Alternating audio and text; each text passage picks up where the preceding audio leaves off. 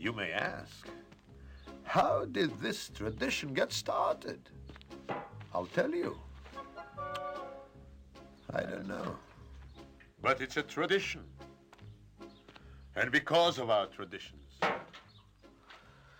every one of us knows who he is and what God expects him to do.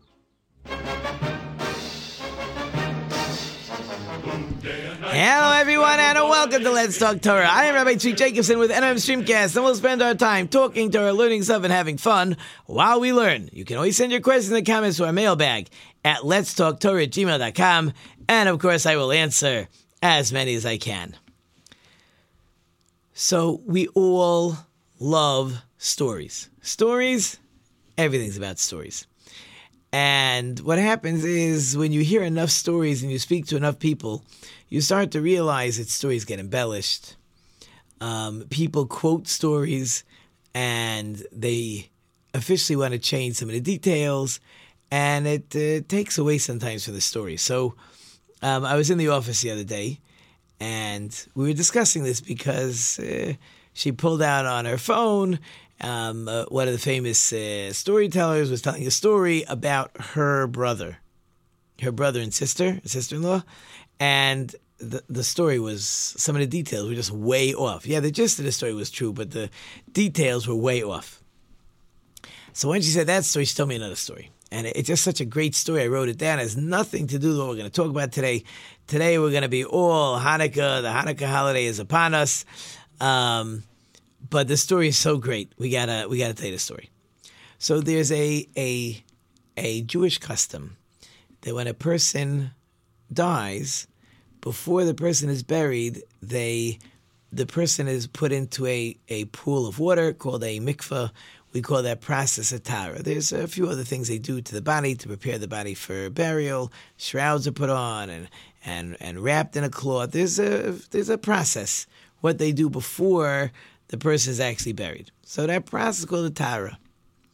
Anyways, so it seemed to be a well-known religious person, and there were three people there involved, and they saw that the person who was being buried was not circumcised. For whatever reason. Maybe it was a medical reason.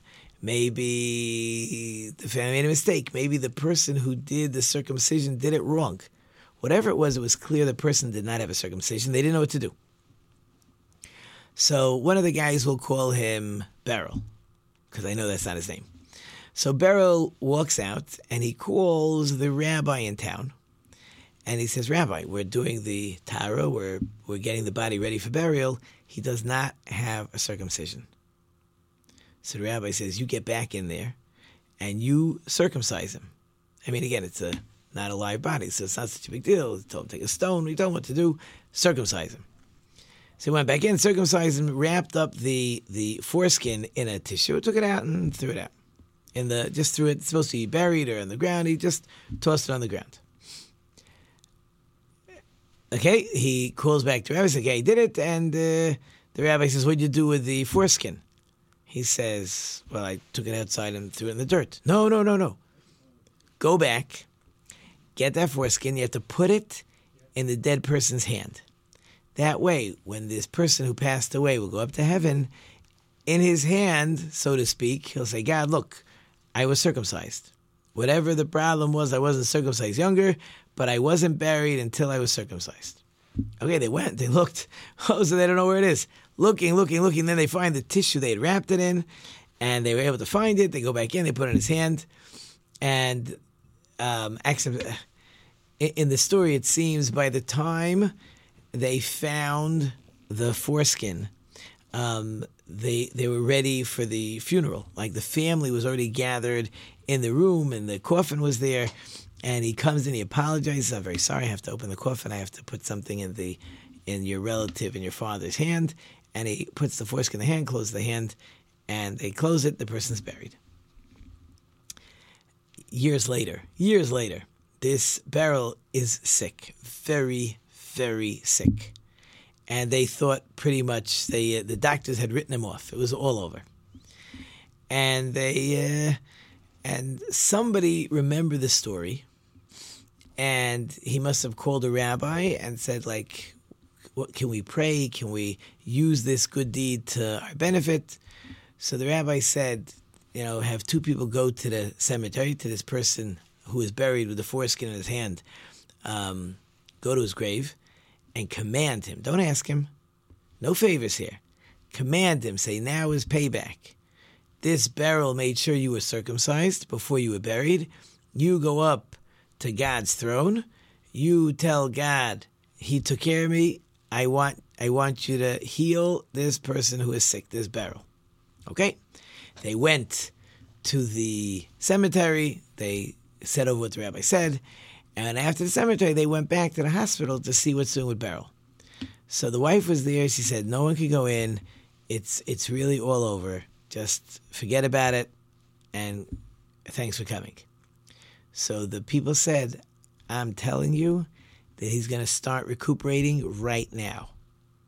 And sure enough, the person had a complete recovery, still alive today. It's not an old story, not a new story, but not such an old story. Just an unbelievable, amazing story. So I just had to share that story, even though it has nothing to do with the topic I wanted to talk about today. But before we get into the topic, to my dedicated listeners, I know you love the show, and I need your help. To help the show spread, I need you to go to my homepage, hit that donate button, leave a name, I'll give you a shout-out, memory of, happy birthday. Please hit that donate button, help the show grow, and in advance, of course, I thank you. So let's talk Hanukkah.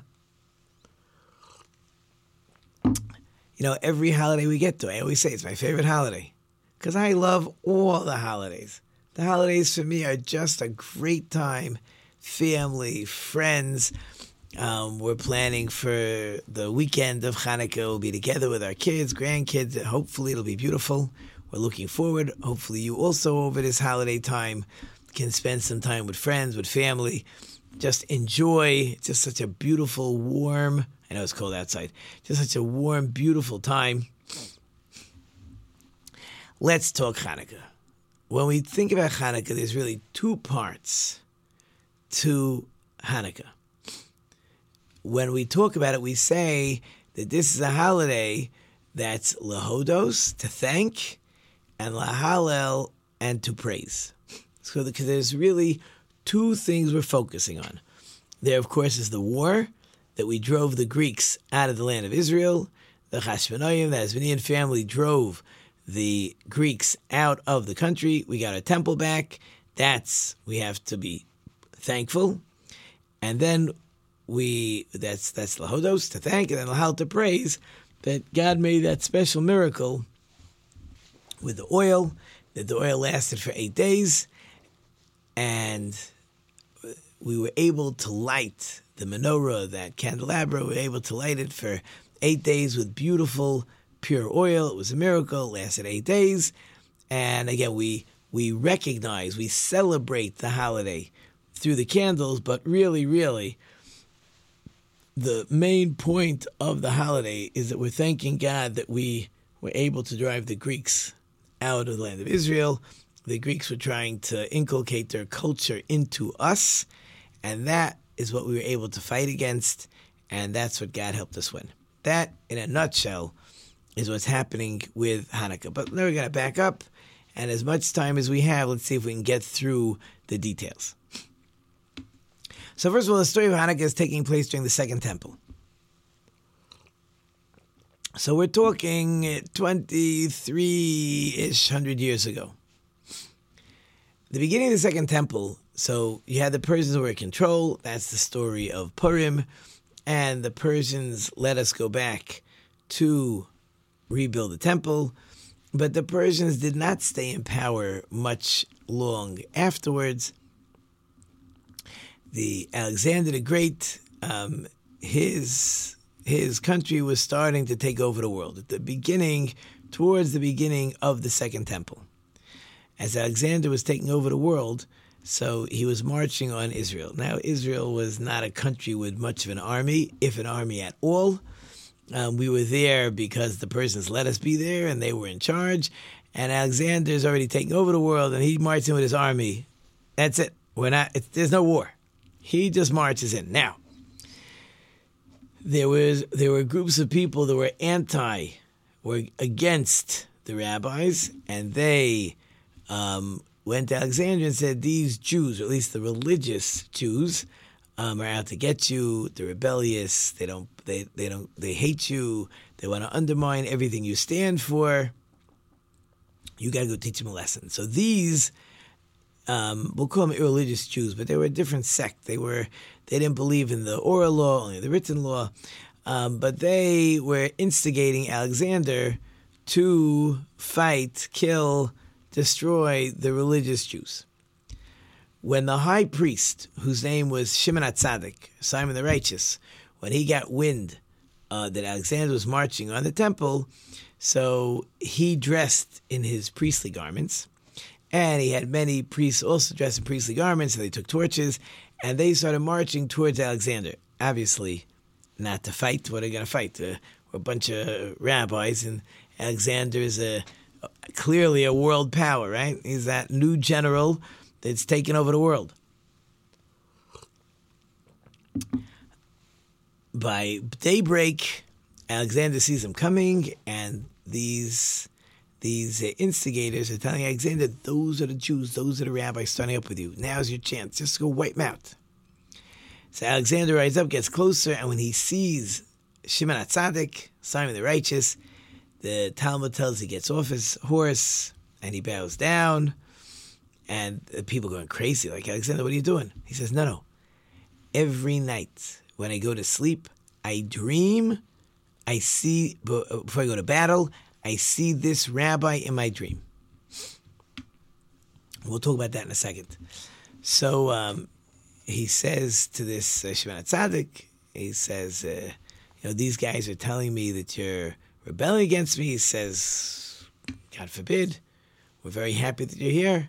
We would never rebel against you. We honor you. We understand you're the king. The country is yours. And Alexander actually gives these instigators over to Shimon HaTzadik, and he has them killed, dragged by horses, whatever they did.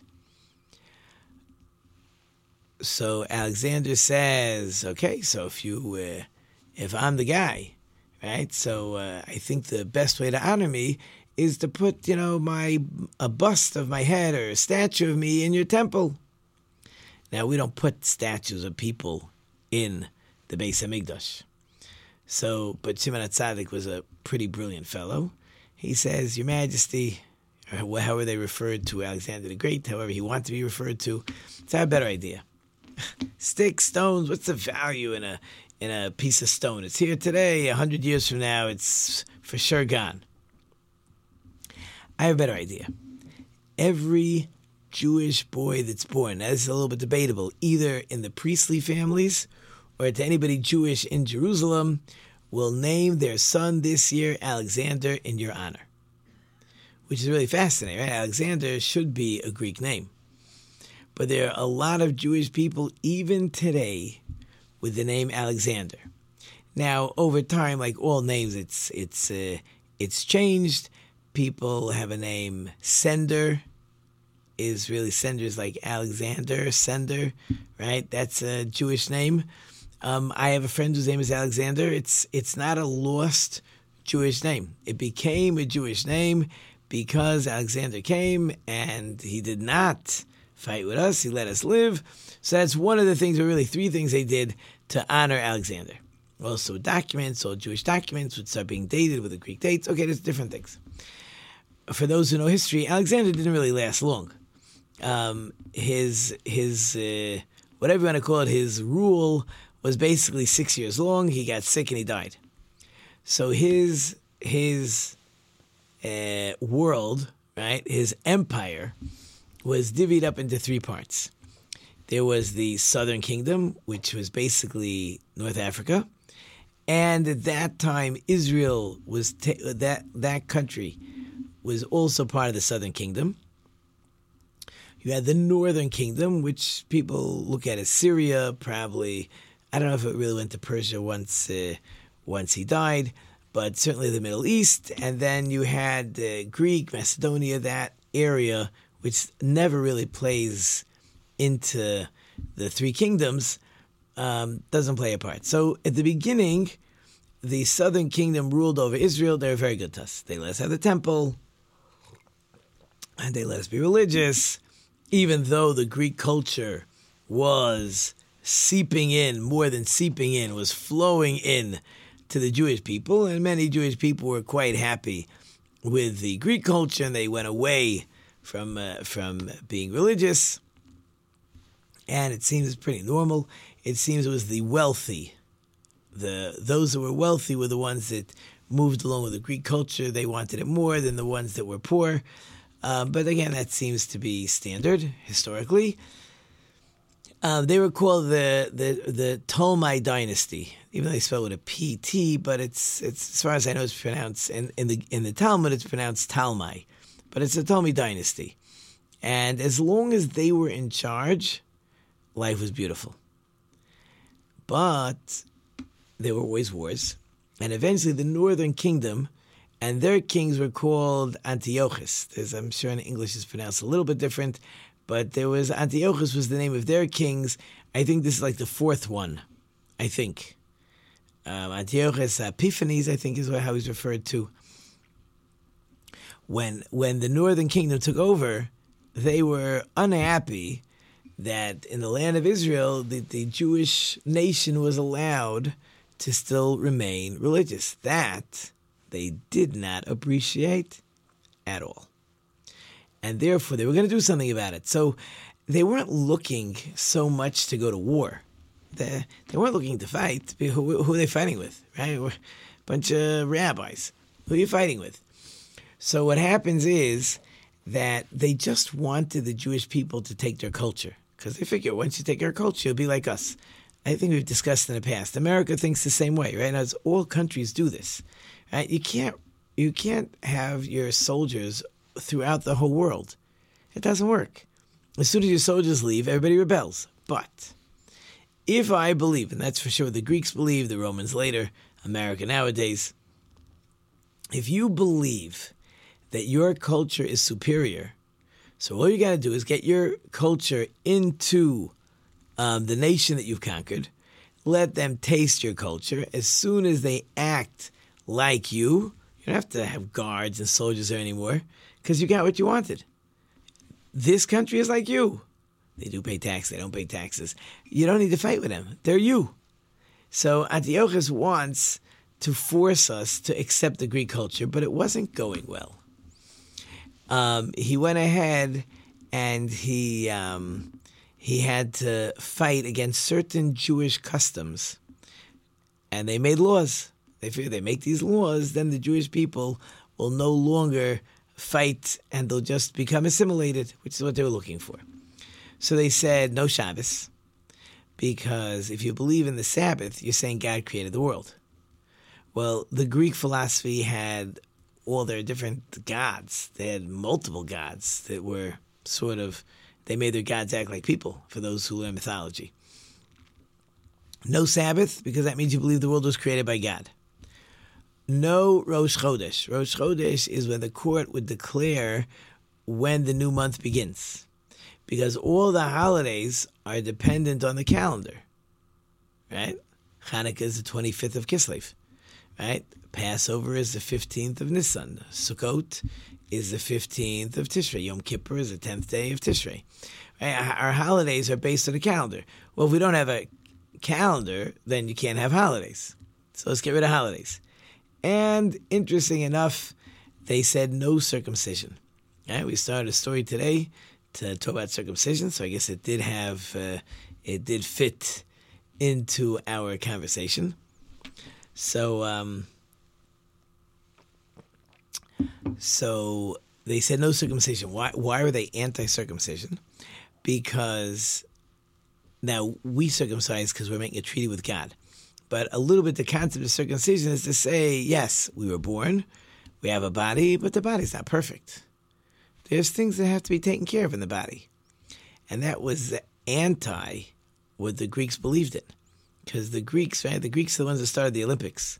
The whole concept of sports, my body, my exercise, how far I can run, how fast I can run, how far I can throw, and then all the other sports that have come through the generations, Right? That's all part of Greek culture, worshiping the perfect body. Be perfectly strong and perfectly fit and a six-pack abs and all the other things that it takes to have that perfect body. So to go ahead and circumcise the body, you're basically saying the body's not perfect. And that they couldn't handle. So therefore, the third decree was no circumcision. So once that was happening, the Jews, obviously the main centers, everybody dispersed because they're coming around to killing people. You're not going to follow our laws. You're not going to sacrifice to our idols. You're not going to sacrifice pigs to our idols. We're going to kill you. So for the next, I don't know how many years, but for the next bunch of years, the Jews that were religious went to smaller towns, smaller areas. Sometimes they had to hide in caves. There's all kinds of stories where they found them and they killed them and they put fires in front to kill them. So then there was an area called Modi'in. That's where the Chashmonaim were living. It was a small town. No reason the Greeks should care about it. But one day, one of the governors shows up, and he says, everybody's got to come to the town square, and we're going to sacrifice a pig to our idol. And they wanted Matisyahu, he's the father of the Chashmonaim, of Judah Maccabee and his 4 brothers. So they wanted Matisyahu to sacrifice a pig to their idol. It's not happening. And then a guy, a Hellenist who became Greek, he said, I'll do it. And he runs up and he slaughters the animal. And Matisyahu is so incensed, he takes a knife and he kills that guy. And he kills the governor and he proclaims, Mi L'Hashem Elai. Whoever is with God is with me. And that is the beginning of the revolt. Matisyahu does not live much longer afterwards. He's already an old man. He passes away. And his sons will take over the battles. For the most part, Judah Maccabee survives, Shimon survives, most of the brothers do not survive. It seems it's a 25-year period where they're actually battling with the Greeks. But it takes about 3 years. According to Josephus, there's 3 major battles where the Greek, that northern kingdom, that Antiochus is sending his big generals with 50, 60, 70,000 soldiers, experienced, crack soldiers, to fight Yehuda Maccabee and his small band of, I don't want to say merry men, but his small group.